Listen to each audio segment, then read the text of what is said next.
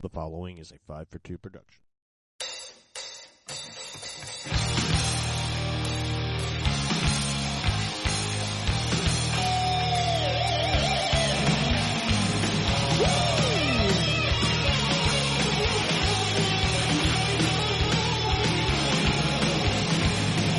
Mama, please, let me go to the show. I dig them bad boys playing that rock and roll. No way, son, you can't go out tonight. So I got real set, put up the biggest fight. Mama, let me go to the show. Hello and welcome to episode Q of Ticket Stubs, and this has nothing to do with the crazy, stupid, fucking conspiracy theory whatsoever. So this is episode 17 of Ticket Stubs. We have made it this far. Holy crap! We have less than 10 left to get to. We're now on the countdown. We are in the home stretch, buddy. I love your shirt. I see you're anticipating the potential Big Ten season.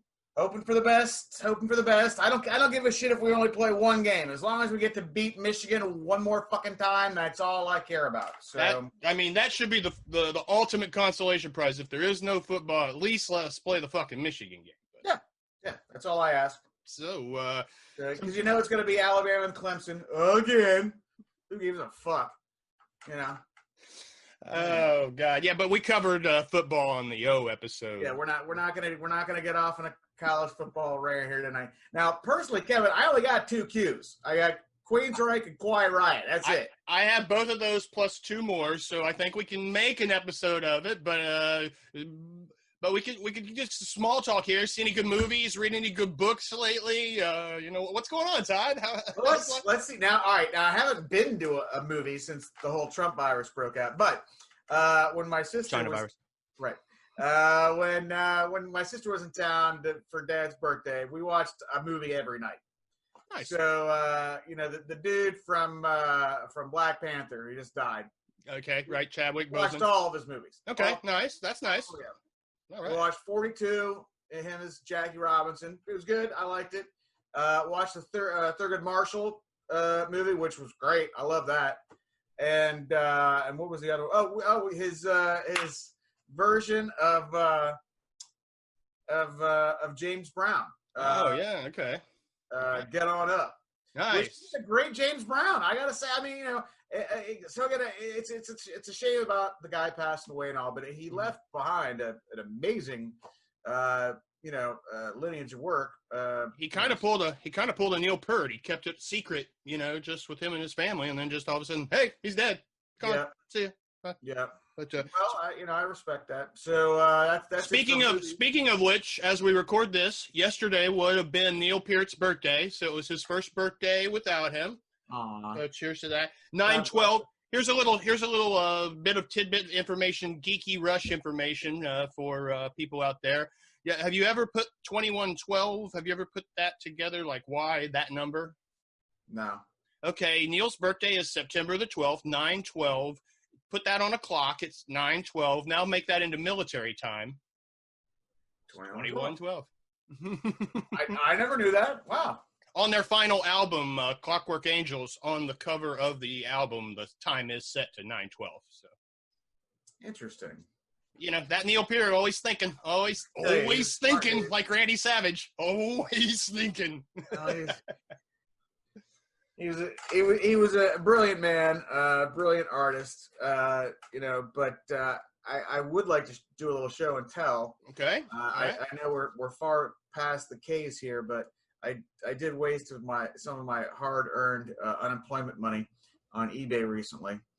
And of course, if you know me, you know I'm a Kiss fan. Normally, we just got the drive-by trucker stuff in the back. But, I mean, I got all the Alice Cooper stuff on this side. You haven't even seen the Kiss shrine on this half of the wall here. So I still do, from time to time, I'll go out and waste a little extra money on stuff that I just want to have again. Stuff that I had as a kid and just stuff that I want to have it back. I either ruined it as a child, lost it in the move, or just destroyed it like small children do. So yeah. So what'd you get? I'm excited. What probably caused my parents $8.99 in 1977. Cost me about $60 plus. But I got Kiss Alive 2, baby. So nice. I had That looks like a really good copy. It's in pretty good shape. But the reason I bought it, besides the fantastic music, was just the goodies that comes in it. Nice. So, that's what's worth paying for at this point. Each record has their own different kind of like little inner sleeve. This was for Kiss Alive 2. Mm-hmm. And it also came with a booklet. Ooh, mm-hmm. That one. Nice. I've got the booklet. This is why I paid $60. This is why. Kevin, I think you still have this. Yes, I do. I have that album with both of those goodies that you just showed, but I don't have the third goodie that I'm going to ask you about.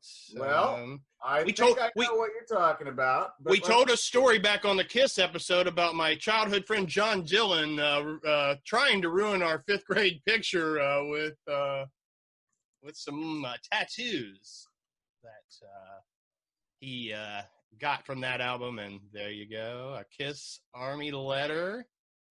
Nice. The official, it's sticking now, darn it. Oh, be careful. Don't want to ruin your album live on the air. No, I don't. We may see Todd, have a complete breakdown. Freak out, yeah. This is the order form that came with it. Beautiful. I believe I bought the belt buckle. I was going to say, let's look at some of those products there. Look at that necklace. That was probably made of like the cheapest like tin, possible. Probably would turn your skin green. So I got the belt buckle. That was nice. $6. Okay. $6 for the belt buckle. Still got it. Right on. Yep. Pretty good shape. There's a little bit of rust on the back. Okay. But other than that, now I looked online recently. $200. Wow. $200 for this little piece of metal. So they also had the posters featured there. Mm-hmm. Now I ended up buying the Ace, and I bought the Gene. Didn't buy the Peter Paul. The Ace one is the most famous, I think. I've seen that Ace image a lot outside of just that old set of posters. $250 a piece for those posters. Probably now go on for $50 plus. Man. But Kevin, what you were asking about before, if I have the final piece of the puzzle. This is kind of like the stickers in Rock and Roll Over. Now I don't know if you can read that. I can. Well. Cut out tattoo, remove cover, apply tattoo face down, wet backing generously with water, press down. After 20 seconds, gently slide away backing, and you have a Kiss tattoo. Look at that. You got them all. Now I'll be careful here, but I'll take two. Dude, that's awesome. Yeah, John had the Paul and the Gene on his hands, the front of his hands, when he was trying to make our fifth grade picture exciting. So that well worth $60 right there. So and I got two more motorcycle posters coming in the mail. They're being held up by USPS right now, but that's all right. Okay, nice. So, all right, all right, enough playtime. Let's get to the rock and roll. All right, so it's not going to be a long episode, folks, but just going alphabetically, I know this first band I'll talk about. Back in episode D, we established that you kind of saw the Doors. And in episode L, we established that I kind of saw Led Zeppelin, when you were talking about half the band, basically. Right. Well, I, a couple years back, saw Queen with Adam Lambert. So, now, I am not an American Idol fan whatsoever. I don't think I've ever watched more than I've seen Adam Lambert.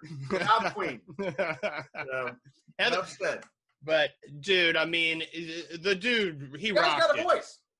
Oh, he owned the part. I'm telling you. Now the one thing I remember about getting to the show, Todd, and I'm sure this happened to you before, we were so late getting to Cleveland, and we pulled by the actual arena where the show's being held, and the line is just outrageous outside, and it's like almost fucking showtime, and I'm just freaking out, Oh my God, I'm still not gonna pay $20 to park in one of these close, garages. So my cheap ass has to drive, a mile from the venue to get a free parking place.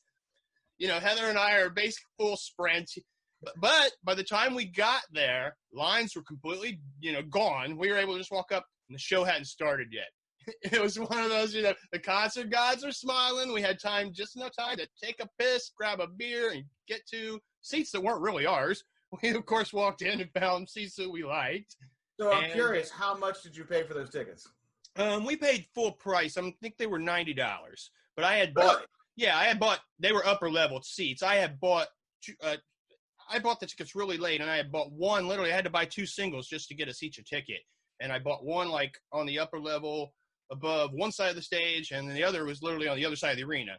But you know me, we never even saw those seats. We just walked in and found 2 seats that were, just kind of straight on the main level. And dude, it was great. They had a big catwalk. The whole stage looked like a guitar. I saw some of your videos, man. The show looked amazing. The dude rocked. Heather had the quote of the night, though. And she meant this as a compliment, but about 4 or 5 songs into the show, and pretty much after the first time that Lambert spoke or talked, she's like, man, he's really got this whole creepy gay thing down. Well, so I remember that it was the stage was the News of the World stage, the big robot, and like the big robot head like came up out of the stage, and Adam Lambert was literally sitting where it came up, so he literally rode up on it, and he had these like big giant like boots that their purpose were weights to hold him on this thing from fucking sliding off, but his little like Paul Stanley patented stage rap for that point was he got up and said, he's like, hey guys, he gives really good head. So, but dude, it was awesome, dude. Freaking, I mean, if you're gonna have somebody, we all knew that Freddie was gay. That was clear cut without ever having to say a word about it. But he at least kind of kept it ambiguous for the first couple of years. Even they even lived with a woman for a couple of years. Right. Back in the 70s, he was he was pulling the Elton John, trying to maybe make people think that he was still straight. But anyway, when Elton John came out in '76, that practically ruined his career. So in the mid-70s, when you thought that we were kind of being a little more progressive back then and whatnot, nah, we were the same old hill jack fucking cracker, gay fashion fucking. God damn it! You mean Elton John's gay? I'm burning his records. Damn it! I'm gonna go listen to my Judas Priest records now. Now they're the real man. I'll listen to some real manly music. So, yeah, but it was a great show, dude. One of the funniest things, I'll tell a little story on one of our mutual friends. And screw him, I'm going to mention his name because last time I mentioned his name, I told you that the first time he met Heather, he started talking about all my ex-girlfriends. So our old friend Mike Leckie, we ended up meeting up with him after the show, him and his wife, and we had after-show drinks.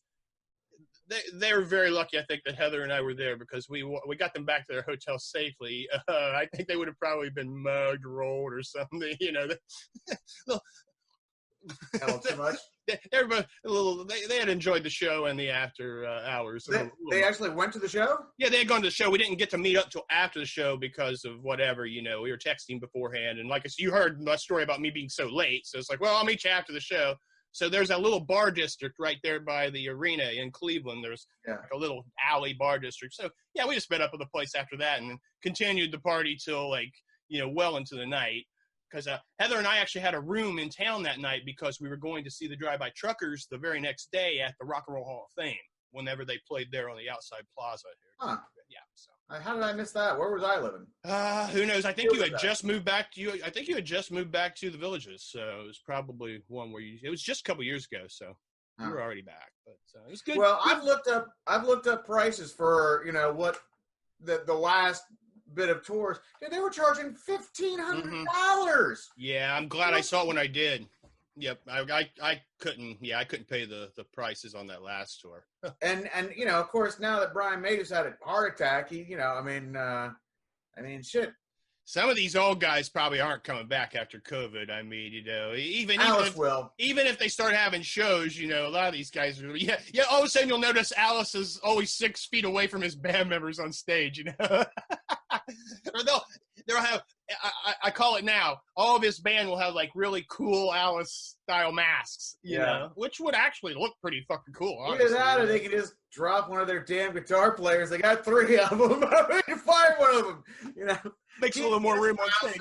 Everyone likes the eye candy, right? Yeah, gotta keep Nita. You know, Ryan Roxy, who gives a shit? We're sorry, Ryan, but we need a little more room on stage. More space, man. Look, the chick with the big tits, she's staying. You know, and we've had and poor Chuck, the bass player. That guy's been in that band for 20 years now. He's not going anywhere. Right. Oh, isn't he dating Alice's daughter? I'm pretty sure Alice's bass. Really? Player. Yeah, they're in that El Super Beasto band together. So I'm pretty sure. Good for him. Pretty sure. And here's my question: I'm wondering, once Kiss finishes their final tour, is Eric Singer coming back as a drummer? As for Alice, I would. But no, he's going to be the leader of the new Kiss. The only original member. It's going to be the drummer, just like Lavi's 70s band. I thought that was Gene's son's gig. He's not an original member. I thought Gene was just going to put his son in the outfit, let him go out and make the money for a couple of years. The problem with Gene's son is he may look like Gene, but he has no talent. So yeah. Hey, Gene is a good bass player. He's written some good songs. And, you know, he's a good mouthpiece. He's a mediocre bass player at best. No, he was really good in the early days. I'll fight you on that. There's some good Beatle-esque, you know, counter melody stuff going on in those early albums. Now, the 80s isn't him anyway. It's all Jean Beauvoir, so you can't blame him for that. So, anyway. So I'll give you maybe he's gotten lazy. What do you mean Gene didn't play on all the records either? Haven't you seen clips from Ace didn't play on anything? Peter didn't play. Was there anybody that played anything on that fucking band? No, they found we need someone who is best for the take. You know, it's not about egos. It's about the fact that we can't do it. Well, I just recently found out that Bill Aucoin. Now I knew he was a cokehead, but apparently he was really into like freebase. Oh, I thought you were going to say like underage boys, but I figured that kind of goes without saying. But you know. Anyway, all right, so we're talking about the Queen. We're talking about the Queen. We're talking talking about Queen. We that kind of wraps it up for Queen. I got to see Queen. I'd love to see him if they come back one more time with Adam Lambert. I'd like to see it myself. Dude, the set list was awesome. You know, it was one of those where you say, you know, you look back at the set list, God damn, you know, they open with Hammer to Fall. Right. I mean, come on, it was great. So, of course, then again, all right, now for those of you, this is probably at least 98 of the 100 people who watch. For those of you who did not get a chance to see Queen, because most of us didn't, I would love if there were more older videos. I've seen like an old video from Toronto right before they stopped touring in like 80 something other, but I mean, after Live Aid, that was pretty much it for them as far as touring goes. Because I mean, they weren't allowed to play America anymore because tax issues or some shit like that. Right. But it's kind of a shame that after Live Aid, they kind of they that was pretty much it. You know, I think they did like one more European tour maybe after that or something like that. But not much. I mean, yeah, you're right, and they never really toured.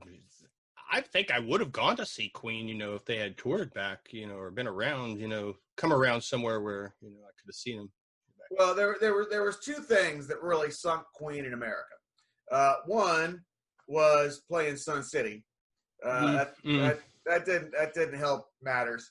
Yeah, I don't think people today realize what a big deal that was because, probably most freaking people alive today don't even remember South Africa being apartheid. Don't even remember that. But yeah, that was a big deal. And the second thing was dressing in drag in a video. Not popular in America on MTV. Yeah. And again, it just kind of goes to show how little we've actually progressed here as a nation. It wasn't that long ago. You're right. That wasn't all that long ago. But Todd, 3 of the 4 bands that we're talking about tonight, and of course you've only seen the 2 of them, and we're going to talk about one you've seen next. But 3 have the word Queen in their name. So Right. I guess it's a popular name. If you're going to, So you go I'm assuming that last one that I haven't seen, it's got to be Queens of the Stone Age. Yeah. I have, I have any major stories about them, but, I have seen them a few times, and I'm a huge. Who's in that band? It's Josh Homme, and he was originally in Caius, which is one of my favorite bands. We talked about him in the K episode. So it's one of those situations where he's much bigger, with his band that he had after the old cult band. But now, people are like, oh, could he possibly get the old band back together?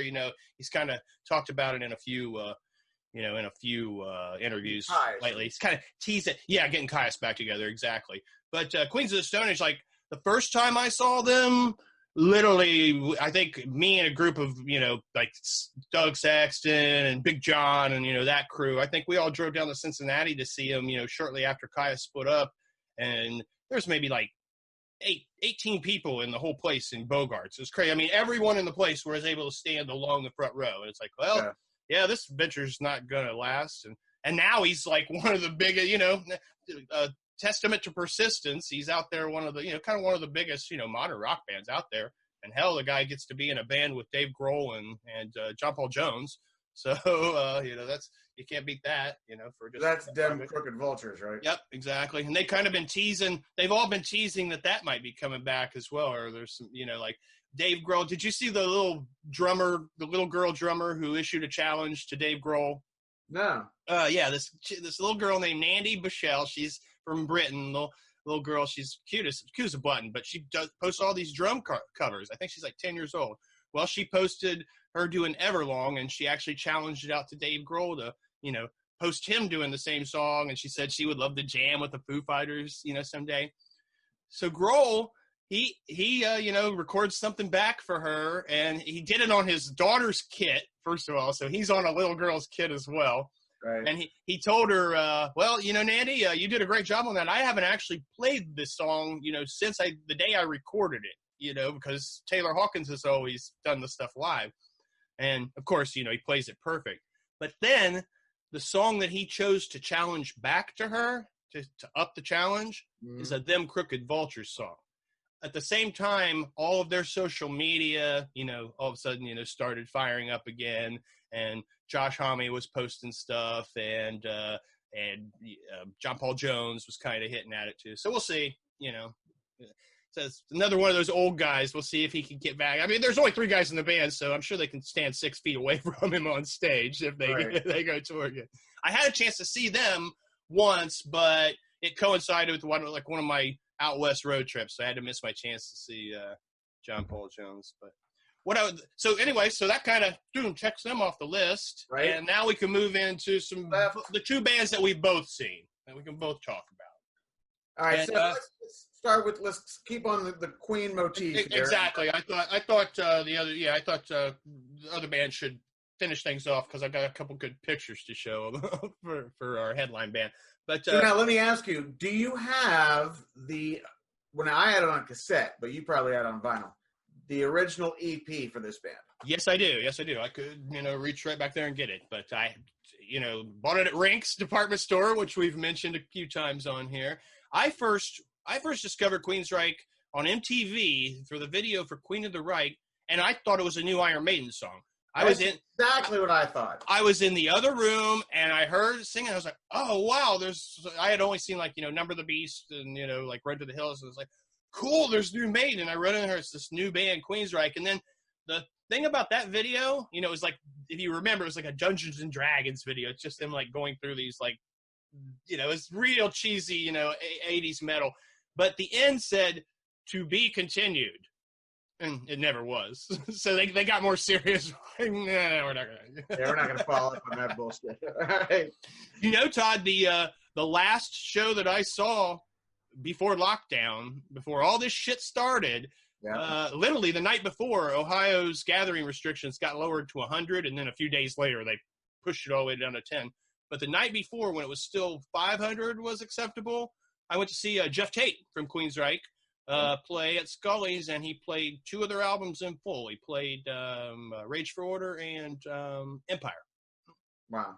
So I don't know if I can say that, like, if I never see another show, that was a good one to go out on. But it was a pretty, it was pretty cool. I mean, Right. both of those albums are about, like, fear and government control and, like, worldwide, turmoil. So I guess, it's QAnon. kind of appropriate. Nah, I don't think any of that. But, But, like I said, so, this episode has nothing to do with that stupid fucking conspiracy theory. I think we could probably both agree on this one, Todd. good. Bunch of fucking idiots. Anyway. So now I, like you, I didn't see the video first. I heard it on WTPA in Harrisburg. It was like one of those, they played it about 11 o'clock at night. Mm-hmm. And I heard the voice. I'm like, dude, New Maiden? Sweet, Sounds just like it. He did. He sounded just like Bruce Dickinson. Absolutely. Now, did you see them back in the day, like when they toured with Kiss or any of the early The only tours? time I ever saw them was with Metallica. Okay. On the Damaged Justice tour. Right. So we did talk about it on the M episode. I saw them I saw that tour. That was the Operation Mindcrime tour, wasn't it? For them, yes, it was. But because they were an opening act, they didn't have time to do the whole album in its entirety. Now, on the next tour, when they actually were able to headline, they did. That's when they performed the entire Operation Mindcrime, which was really cool. I don't know if I don't think I saw that. Well, I think I've only seen him once. Okay. I'm pretty sure. Well, I saw him like 4 times on that tour. Well, I saw him 3 times, and then we talked about the 4th time. I would have seen them at Hare Arena, but I ended up partying on the Malaya Rage bus beforehand. It's like, I've seen Queensryche 3 times already. We're going to hang out with these guys. Free weed. Yeah. But, no, the cool story about I had a good story about the Empire tour. The night before they played Columbus on that tour, we're at, I don't know if you remember Maxwell's or Nuke's Atomic Club. I think it was probably Nuke's Atomic Club at the time. So it was kind of like the heavy metal bar at the time, across the street from another great establishment, Mr. Mustard's. And Michael Wilton, the guitar player, who's one of the 2 original band members still in the band today, he was in there partying. And also their opening act on that tour was Suicidal Tendencies. So Suicidal Tendencies guitar player Mike Clark and their bass player, a guy named Robert Trujillo, who's in a much more famous band today. Band he got $1 million signing bonus just for fucking joining, but a band he got a Rock and Roll Hall of Fame trophy when he had never recorded an album with. But anyway, so that night I met Michael Wilton, Robert Trujillo, and Mike Clark. Trujillo and Clark actually ended up crashing at. Do you remember a friend of ours named Barb? I don't really want to out her last name, but redhead Barb hung around with like me and Lisa and that whole gang. Anyway, the rock and roll chicks, So anyway, they crashed at her place, for the show. But what was really funny about Wilton, okay, he had this big bodyguard with him, number one, and we soon learned why. Apparently, Mike liked drinky. He was trash, Todd. I mean, the next night of the show, I really don't know how the guy I saw the night before was able to play like this 2-hour technical perfect show, which it was. But the night before, he was just blitzed out of his ass, just basically just blotto in a booth and just bring me more drinks, and people were kind of coming over, oh, will you sign our ticket and stuff? Well, my friend Ed at the time, he went over and he handed Michael his ticket to sign because he just happened to have his ticket for the show the next night in his wallet. He was carrying it around in there. Michael Wilt looked at it, he's like, take a hit of acid before the show. What'd he say? Take a hit of acid before the show. and it was this very, technical, very light intensive. And then they had a whole animation on the screens element for the actual maybe I did Operation Mindcrime. I gotta go through my concert list again now. But so now we weren't able to take Michael's advice fully, but we were able to participate in some fungus out of the ground the next night of the show, and I understood why he. Columbus is known as a cow town. Right. And you think at the time you would think Queensryche and Suicidal Tendencies was a bit of an odd bill, and it was. Suicidal Tendencies is quite a bit more hardcore, than Queensryche, but for that buzz, it was perfect because you had the intense, all fired up, the speed buzz that kind of comes on first. Yeah, exactly. And Mike Neer, And Mike Muir, he tells these little funky stories on stage between, songs, all while sounding like Randy Macho Man Savage. Well, and it just, at the time, you're always like, yeah, he's tailoring this story just for the trippers in the audience, So, and then, of course, when Queensryche comes on, they play about 20 minutes to half hour of other material, and then they go into the full hour of the Operation Mindcrime, and it's just like, kick back and, watch the whole Enjoy the ride.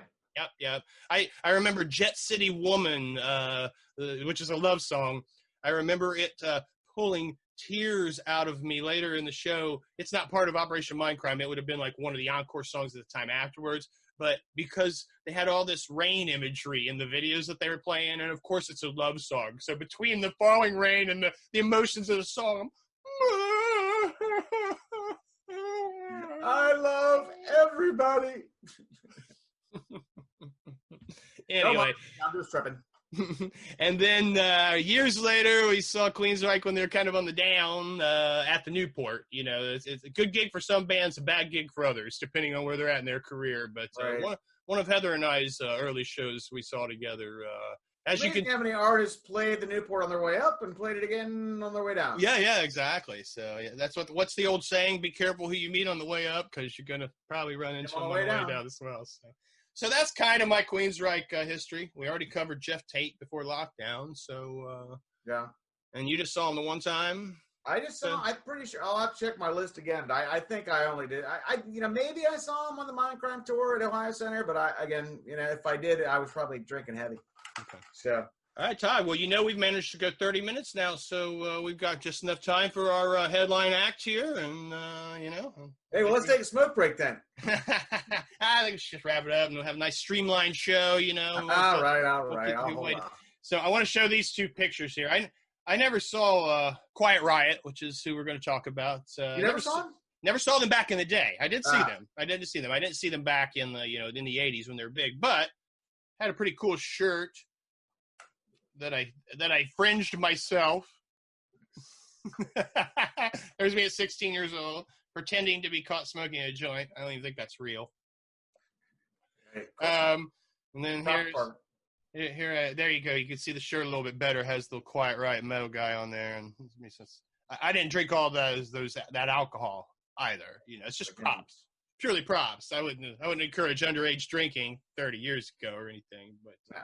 So, but man, Quiet Riot were huge in 83, summer of 83. 84, man. And I gotta tell you, they really did. I mean, between Ozzy, Maiden, and Priest, because they all kind of hit right around that 82, 83 era. Quiet Riot was the biggest one album at the time. Yeah, for a minute.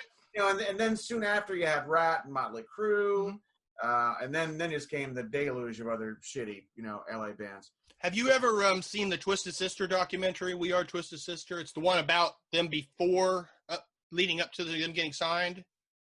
Well, I've seen a good documentary. Okay, in it, Kevin DuBrow, the reason I'm asking is Kevin DuBrow is in it as one of the talking heads, and he's pretty much right. He said Quiet Riot and Twisted Sister pretty much have parallel careers, East Coast, West Coast. Yeah.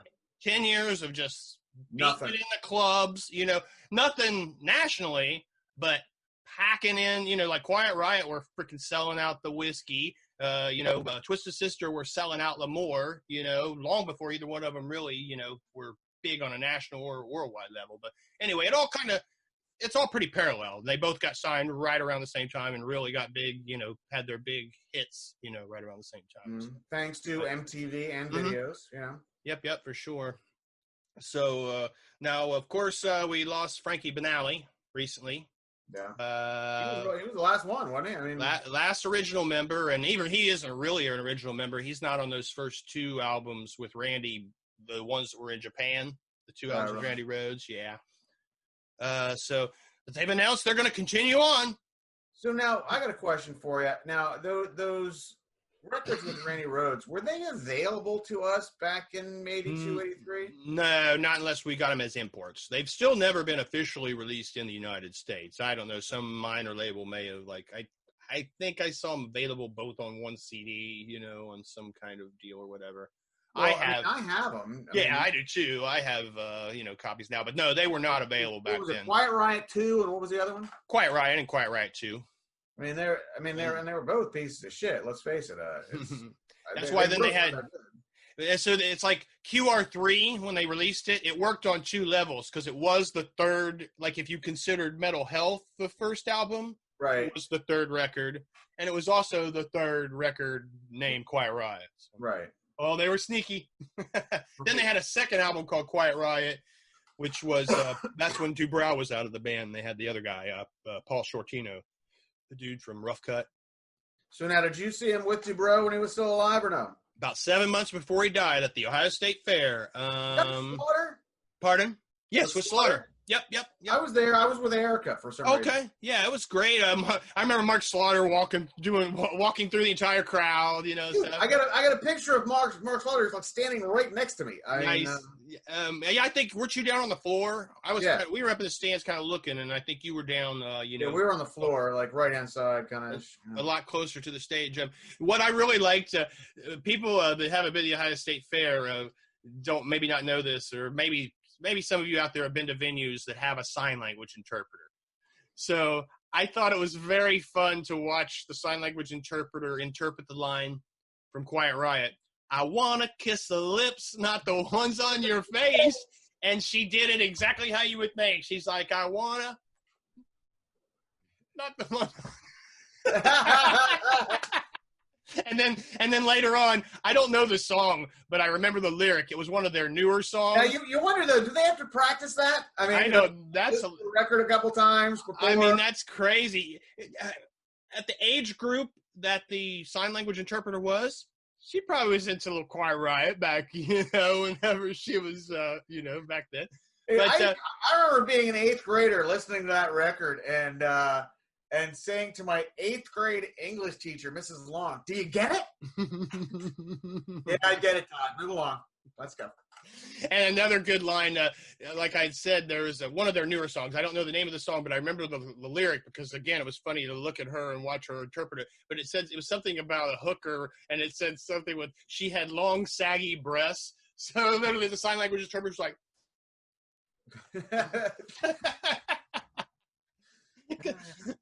so I've always wondered who are the audience that are going to the shows that need sign language interpretation for the lyrics. Is it true that there are? I want to Quiet Riot. Oh, I let you right into that inappropriateness. That's my fault. Hey, look, if Trump can mock the handicapped, I can make fun of the deaf. All right, so. And another cool thing I think about that show. It's not like they're gonna hear me. Another cool thing that I've got to give him credit for, because Dubrow had a reputation of being an asshole. I mean, he pretty much sunk Quiet Riot's career back in the day with his mouth, yeah. Putting down other bands in interviews and stuff. But by that time, the guy was humble, and of course he was dead 7 months later. But they sat for 2 hours after the show and signed every piece of merch for anybody that bought something and was willing to stand in the line. I wasn't going to stand in a line because, it literally backed clear around the Celeste Center on the inside. But right. I thought it was a cool move. So, and he had said, we're not going anywhere. We'll sign everything. So, anyway. I wonder why we did. I don't know. I probably needed a corn dog or something. Right. Or you probably you probably boogied like when they played Come On Feel the Noise at the very end or something like that. I heard this one. I'm out of here. To beat the crowd out or something. I'm sure I stuck around for that. Yeah. But again, Quiet Riot was one of those bands that was very, very influential to me in my early metal years. And because, they were a great, kind of a great in-between from, the heavy shit of, Iron Maiden, Judas Priest, the more, poppy stuff and, or lighter rock, Bon Jovi, say, or something like that, Yep, okay. And Dubrow definitely wasn't a pretty boy, so they couldn't, you couldn't slag him off as like a glam or a pretty boy band. I recently watched the whatever the video presentation for the 83 US Festival is, that you can find online, and the Quiet Riot parts. It's pretty damn good, honestly. If you notice how, I got a red nose. His nose was just out there. I mean, as they used to like to say, we don't like cocaine. We just like the way it smells. So yeah. Right, but rest in peace, Kevin Dubrow. Rest in peace, Frankie Banali. Rest in peace, Randy Rhoads. I'm sure there's probably been some Quiet Riot reunions going on. Thank God we still got Rudy Sarzo. Yeah. Now, was Rudy in the original band or no? No, not in the original band. And actually, he doesn't play all of the songs on Metal Health. He doesn't play on the song Metal Health itself, Bang Your Head. If you look, there's 2 songs are played by Chuck Wright, who is in the band now. So he's kind of like now that Skynyrd, like Skynyrd has like Ricky Medlock, who's like a tenuous link to an original member. Right. Even though they Ricky Medlock played drums for like 2 weeks with Skynyrd. Exactly. And sang White Dove, on a outtakes record. Yeah, so what was I talking about? Quiet Riot. Quiet Riot, I know, but what specific part of Quiet Riot are they talking about just now? Chuck Wright, that's it. Gosh, boy, big brain part there. So Chuck Wright, there's in the Quiet Riot documentary. Have you seen that? The movie about Frankie Banali keeping the band going after Kevin dies. The first half is, and they hired like just some jackass who thought, like he was like a voice singer or an American Idol, like one of the guys who didn't, make it. And they've had like 4 or 5 singers since him, but. The best part of that movie, dude, is they're at some kind of a festival and they're signing stuff. And this kid comes up and he's got his Metal Health CD and he gets Frankie's signature and he starts to move on. And Chuck's like, hey, want me to sign that? And Chuck plays on the main track, Metal Health. And the guy's like, oh, no, I'm sorry, you're not on it. And Chuck's like, oh, yeah, I am. He goes, I actually play on the song Metal Health and Breathless, I think, one of the other, whichever other song. And he's like, here, I'll show you. And he takes the booklet and he looks, and it's a reissue and it doesn't have all the credits. He's like, oh, man, this is a reissue. It doesn't have the credits, but I'm on it, And the kid's like, I'm sorry, man. Whatever. You're not on it. And as the kid walks off, Chuck's like, learn your history, man. He's so offended that he didn't get to sign. Meanwhile, there's other fans that be like, I don't care if you played on the album or not. What's your the 10th drummer here? Sign my original, people that want Eric Singer to sign their copy of like Destroyer, Right. I got all 4 Kiss members, signature on my Creatures of the Night. Wait a minute, this is Eric Singer fucking Bruce Kulick. So Todd, we actually made an episode out of Q. Can you believe it? Well, I'm not surprised, but again, I think I'm just excited to be on the downward slope here. So you're a little motivated now. Look, I do eventually want to get back to actually putting some "What the hell was that" back on the air. We got a lot of shit going on that I haven't discussed in the last 4 weeks, 6 weeks, whatever. I'm keeping you away from all that controversial stuff. I keep focused on the rock and roll, but trying to keep me on Facebook. Well, my favorite episode of the first season of What the Hell Is That was the one where we just talked about rock and roll anyway. So, well, that's not to be expected. So, yeah. It was kind of like the pilot for this show, really. Honestly, when you look back at it, it was pretty much this setup, man. You just yakking about bands. So, what do we got next week? Folks. What do we got next week? I know we got a good Ramones story. Oh yeah, I'm really hoping we can get a hold of Mark Munch Bishop from QFM 96. That would be great. I would have to get on Facebook since I'm blocked right now. I can't really do that. So if you can find him on Facebook, leave him a message. Tell him, hey, Slick from QFM wants him on the podcast. So I'll see what I can do. If you can make that work, that'd be great. So, there's a lot of R's, I'm sure. Got Rat. I got some good. I don't know if I ever saw Rat. Oh well, I've got good stories about Rat because I don't want to spoil them right now. But every time I saw Rat back in the day, their opening act is now a much bigger band. So we'll just put it that way. I've talked about Raven at Satan's Den. Rage Against the Machine. Rage Against the Machine. Yep, saw them at Lollapalooza. REO Speedwagon, who I have seen them together. I was your date for an REO Speedwagon show once.